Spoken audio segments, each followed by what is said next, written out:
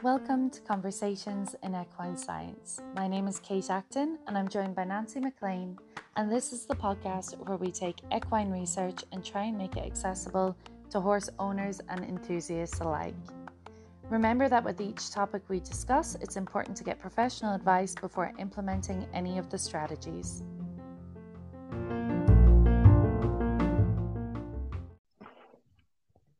This week, Nancy and I are looking at a paper that's titled Straight from the Horse's Mouth: Understanding Professional Event Riders' Mental Preparation for Maximizing Self-Confidence Prior to Competition Using Thematic Analysis.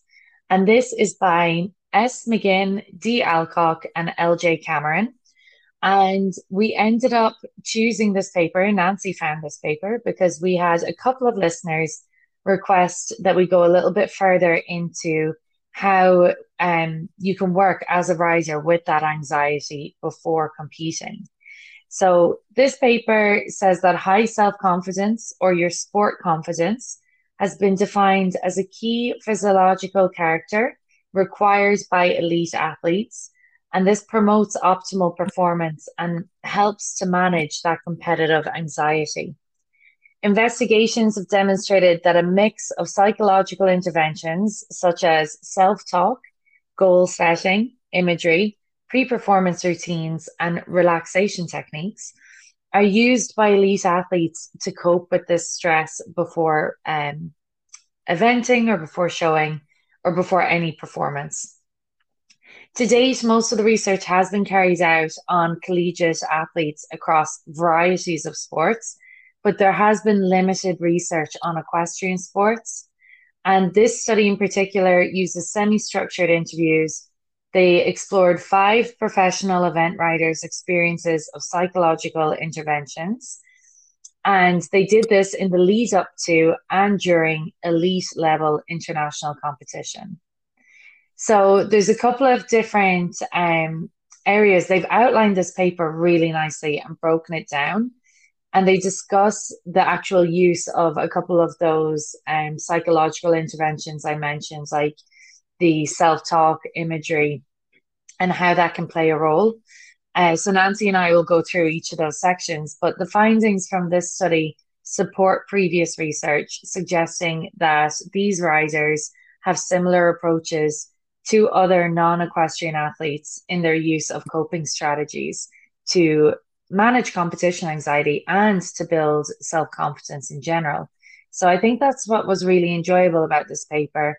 The topics that we're going to talk about are useful regardless of whether you're an elite athlete or not. And it's also across categories. So it just works for general people. Yeah, I thought it was really a good point this paper makes, that equestrians are just a little different than other sporting events or athletes. It's because they also depend on the horse for success in performance. So I think part of your psychological health is to realize you can't always control the horse. Things happen. And I think part of your self-talk has to be that no matter what happens, you're both going to learn from this and going to move forward with it. I think a lot of times we get too negative and we end up losing patience with the horses. So I thought that was so key. Not only are we managing our own emotion, but we're managing the horses as well, because they quoted a research paper that it was Keeling et al. 2009, where horses detect changes in sympathetic and parasympathetic systems in humans before humans even know it's happening. So they react to the heart rate of the rider or handler, and they can even differentiate between a high heart rate that's due to physical exertion versus anxiety. And don't forget the episode we did early in the podcast, and that was on smelling fear in human sweat. So the horse is so cued in to what we are thinking and doing and our mindset, that's also a big difference in the performance. And when you're an ice skater, it's all you and how you respond. Well, when you're paired with another animal like a horse, it depends on the emotional health of yourself and what you communicate to your horse unconsciously. I think that was a really great point, Nancy, about how you have to go in and just try and do your best and not get frustrated. Mm-hmm. Because I think particularly, well, and maybe it's just my experience, particularly in equine, I think it's really easy to have your confidence knocked. Like through either failure to perform a skill or to clear a jump, or even, when you have just that, you might be riding for years, but that freak accident, the horse moves a different way and you fall off. And I think we're kind of told, the get back on the horse thing where it's like just brush it off and keep going. But I think this paper outlines some nice techniques that you can actually use to build that confidence back up. Because I think a lot of the time I remember having like catastrophic competitions where it was just I hated competing. My horse knew I hated competing, therefore did not compete well either. But when you feel like that pressure after knocking a pole or refusing a jump, that sits with you. And then the next time you are, even if you're just, in the ring on your own practicing or training, I think you feel like a bit of an imposter for a while. It can be quite hard to build your confidence back up. And this paper says as well, they found that sport specific or self confidence is developed using the athlete's past performances and experiences. And they define master athletes as those who have developed sport confidence through mastering or improving skills. And I just thought that would be such a great thing to be able to teach novice and young horse riders from the beginning of them joining up to Pony Club or getting involved in inventing or whatever it might be, how to kind of pick yourself back up again and give yourself that confidence that you can do it. I think that's a great point, Kate. And I just really enjoyed the interview of the writer who talked about how him or her, it was 3 women, 2 men in the study.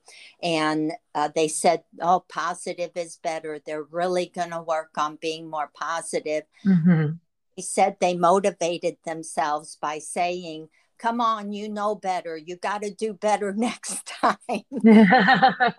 We always do that. We're always like, sometimes, and like the one person said, say sit up straight versus stop slouching. So Yeah. our choice of words that go through our mind makes a difference. So keep it positive if you can.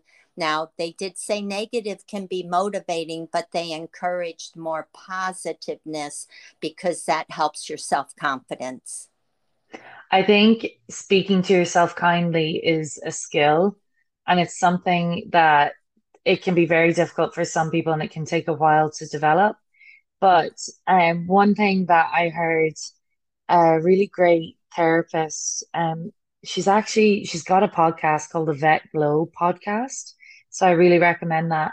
But she had mentioned whether you talk to yourself in the I or in the third person when you're encouraging yourself or telling yourself you can do something. So whether, you're like, I can do it, or whether you're like, come on, Kate, you've got this. And sometimes I think it's easier to talk to yourself like a friend would talk to you and do that third person and be like, come on, like, Kate, you've got this, just one more, or whatever it is, and Mm-hmm. try and motivate yourself that way.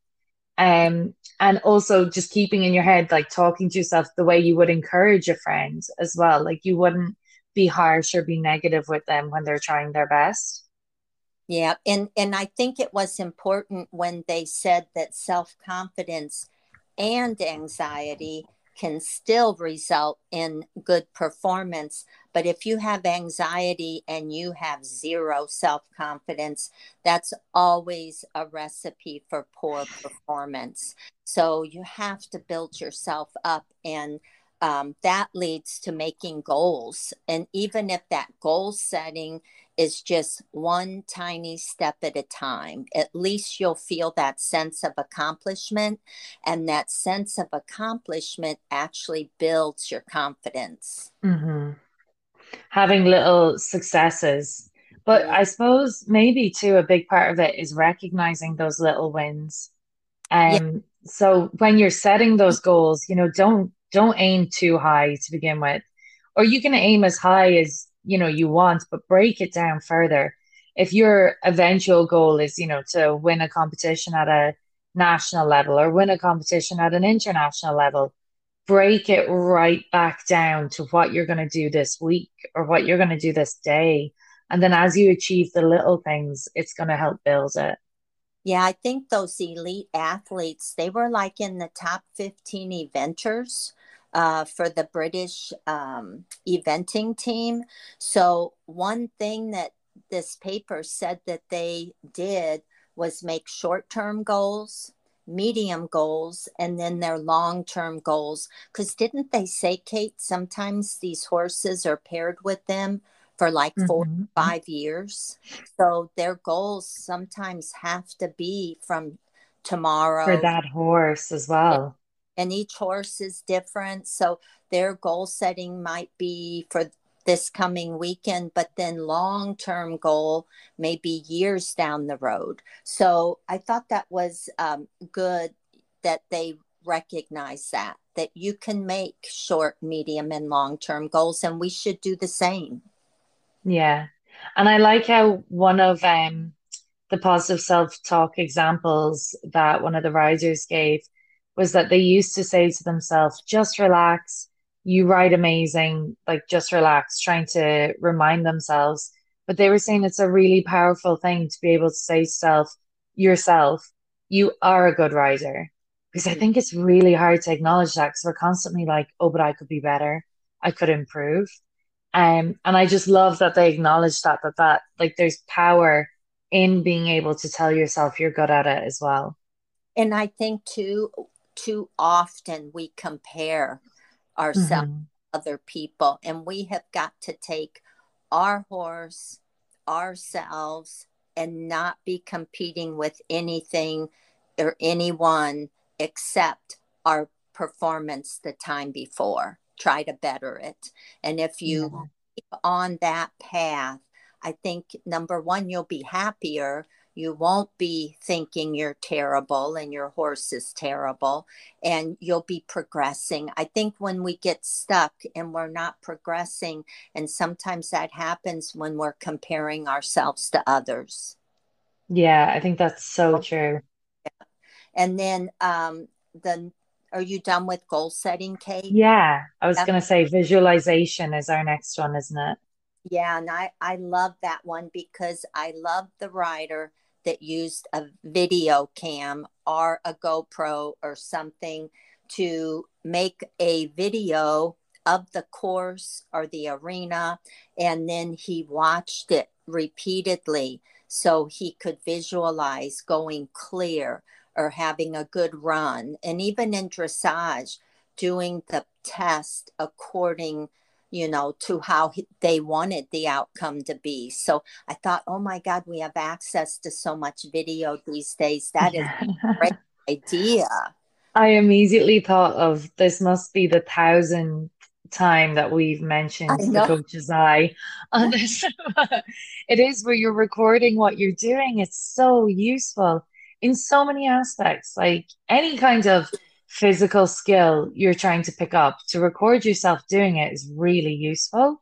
But I love as well, one of the writers says when they visualize the cross country, they're looking through their own eyes.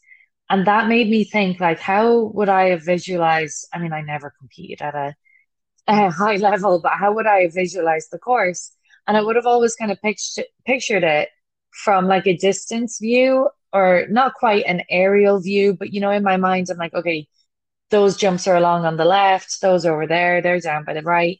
I never would have thought about it Yeah. as I'm on the horse approaching the jumps. And I think when we were younger, we were taught how to walk courses. So when we were doing show jumping, how to walk the courses.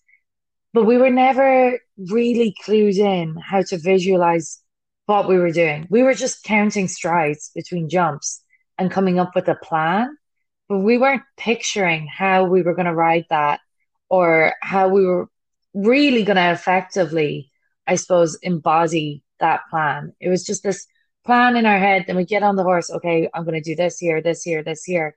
But it just feels so disconnected after reading this paper. Yeah, I agree. And you see a lot of 4-star, 5-star eventers that do video the cross country walk. And I bet they do that so they can go back and visualize a good run, and become familiar with it. As best as they can. And then they did interview those 3 flat race jockeys, and I'd never heard this term before, but it's kinesthetic imagery. And that's a valuable tool to help with confidence. And it's basically the jockeys just going through the motion during a race. So they have their competition or their program, who they're riding against, what they want to have happen. And then they're on that trainer horse that's usually in a jock's room. And they just visualize how the race may pan out and they ride that race. And I thought, oh, we could do that in competitions as well. Hmm. And a lot of people do have those trainer horses that are mechanical type horses, but you can just sit on a tack trunk with a pair of reins in your hand and visualize what you're going to do when you go out there. And the fact that that seems to help even jockeys at that high rate of speed, it's got to be able to help us with our dressage scores. And they did say that dressage is the make or break competition in eventing. If you can do a good dressage score, at the end, it's usually the person that has kind of conquered the dressage arena or that dressage test that usually ends up winning it, maybe by a small margin, but that's the what would you call it? I guess the event or the oh the phase. That is the Yeah. of eventing that seems to be the most difficult. And I think it's because it's ridden with anxiety and it's hard, it's very Mhm. difficult. So but anyway, I I love. think though that really ties back to what you said earlier, Nancy, because the mind is such a powerful thing. And you were mentioning, how the horses pick up on those signals before we do. And I Mhm. think if you're not envisioning you getting to the end of the race or you competing, this part of the dressage competition, if you're not confident you're going to achieve it or do it, then your mind holds you back and the horse feels the hesitation. And I did not clarify that sympathetic system controls your fight or flight response. So that's when your heart rate's probably going to be at 100%, like in the paper we did that kind of led to people wanting us to cover anxiety. And then the parasympathetic system is the thing that kind of slows you down and brings everything back into perspective. And a lot of times it's called the rest and digest function.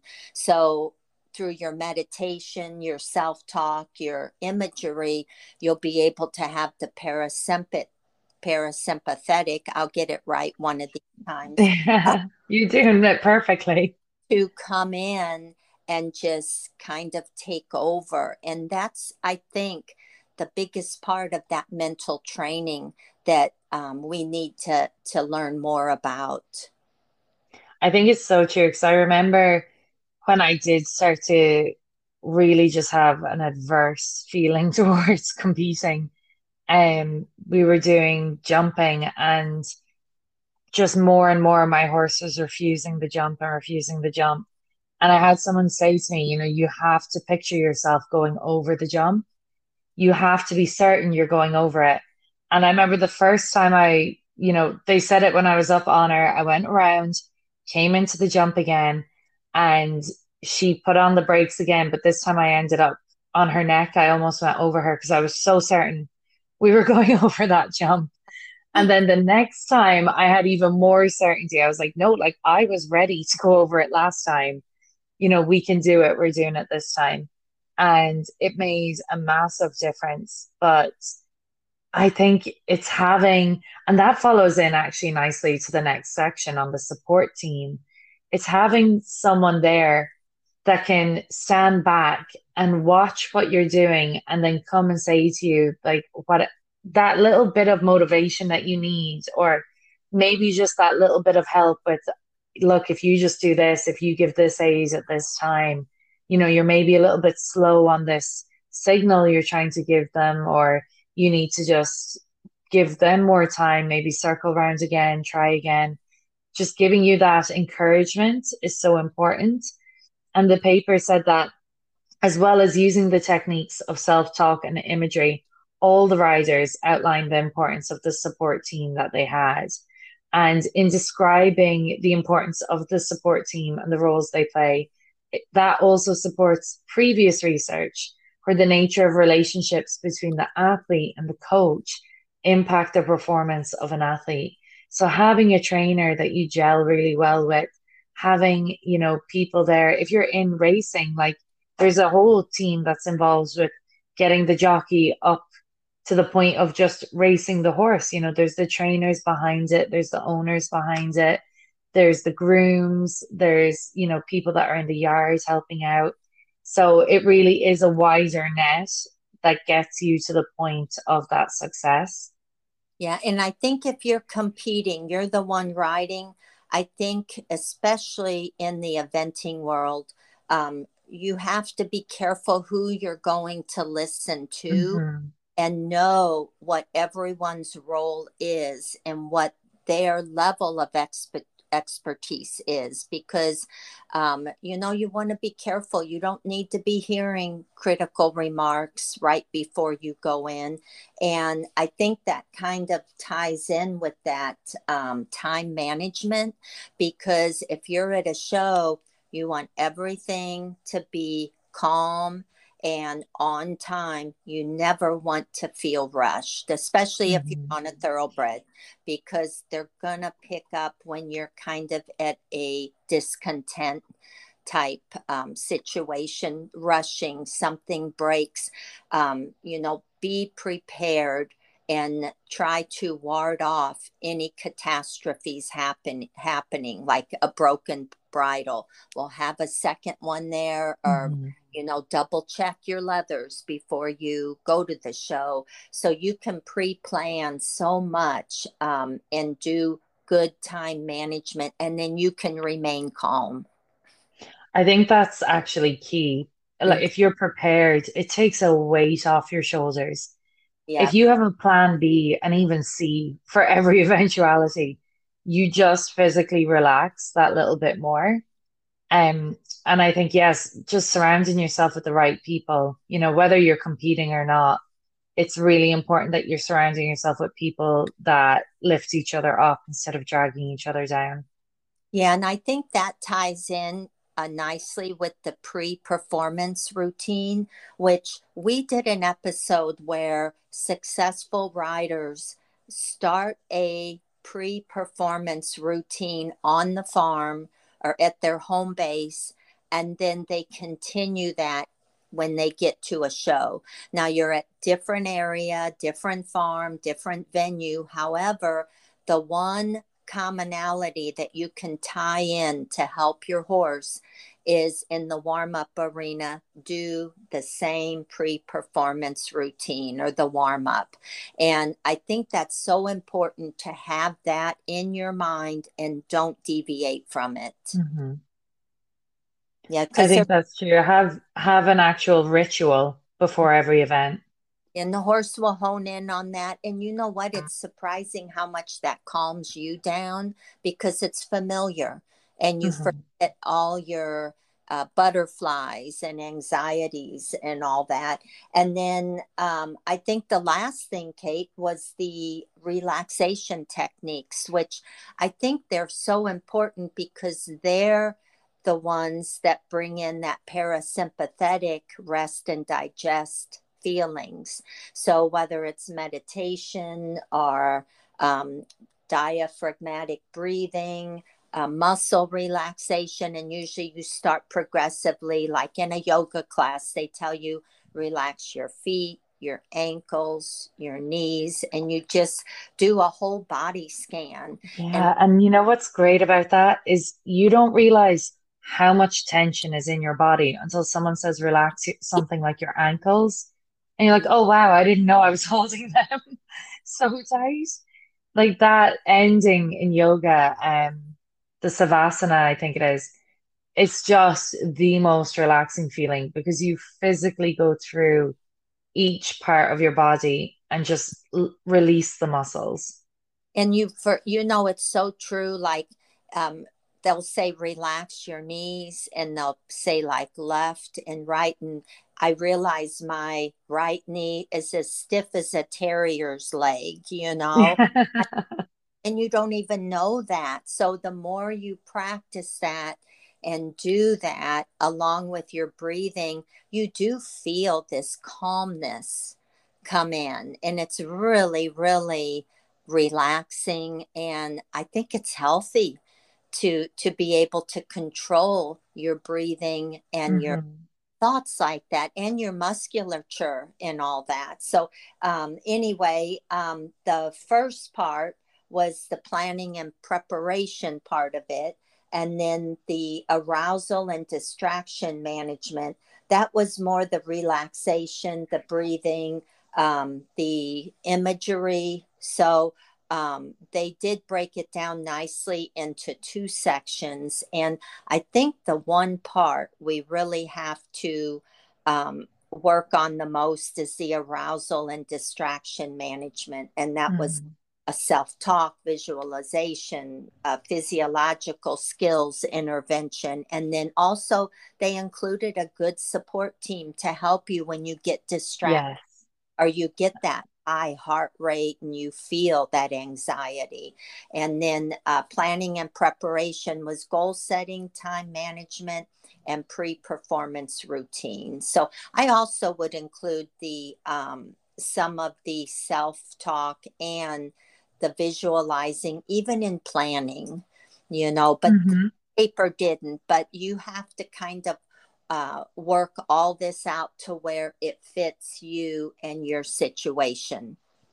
And this is an open access paper, isn't it, Nancy? It is, and Because I'll, this is one of those ones that I would most highly recommend everyone to read. Like, we have a lot that we recommend, but this is useful for everyone who's involved with horses.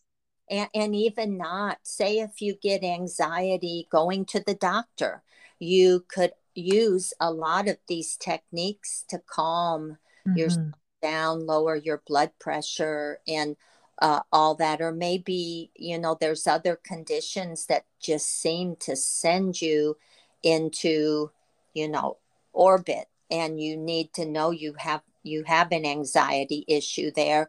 And all these recommendations, I think, could be used in that situation, not just sports.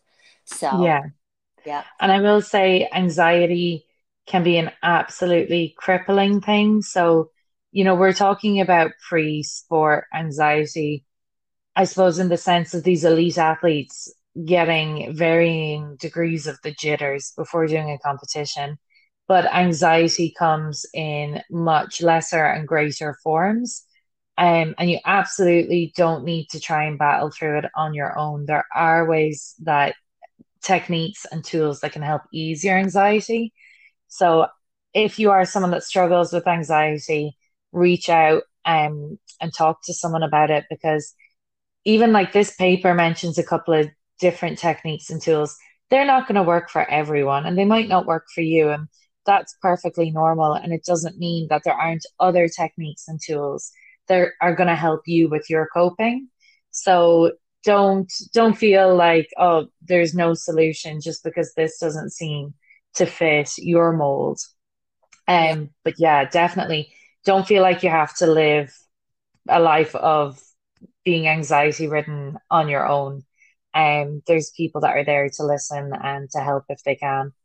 Great point, Kate. And thank you to everyone that reached out and wanted us to talk about the Martins et al. 1990 paper on anxiety in competitive sports. And it was actually not a paper, it was a book. So that led me to find other research on anxiety and in a more updated format. So I'll definitely put the link on the homepage.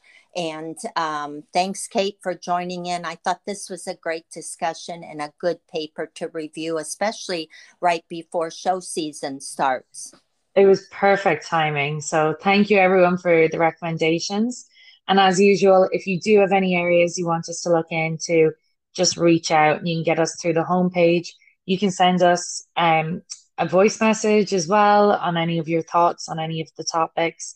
And there is a little question on the homepage after each episode too, isn't there, Nancy? Just asking people their thoughts. Yeah, after every episode, when you go to Anchor, there's always a question about give us some feedback. So, well, thanks, Kate. Appreciate your time, and we'll see everyone next week. Thanks, Nancy. Take care. Bye bye.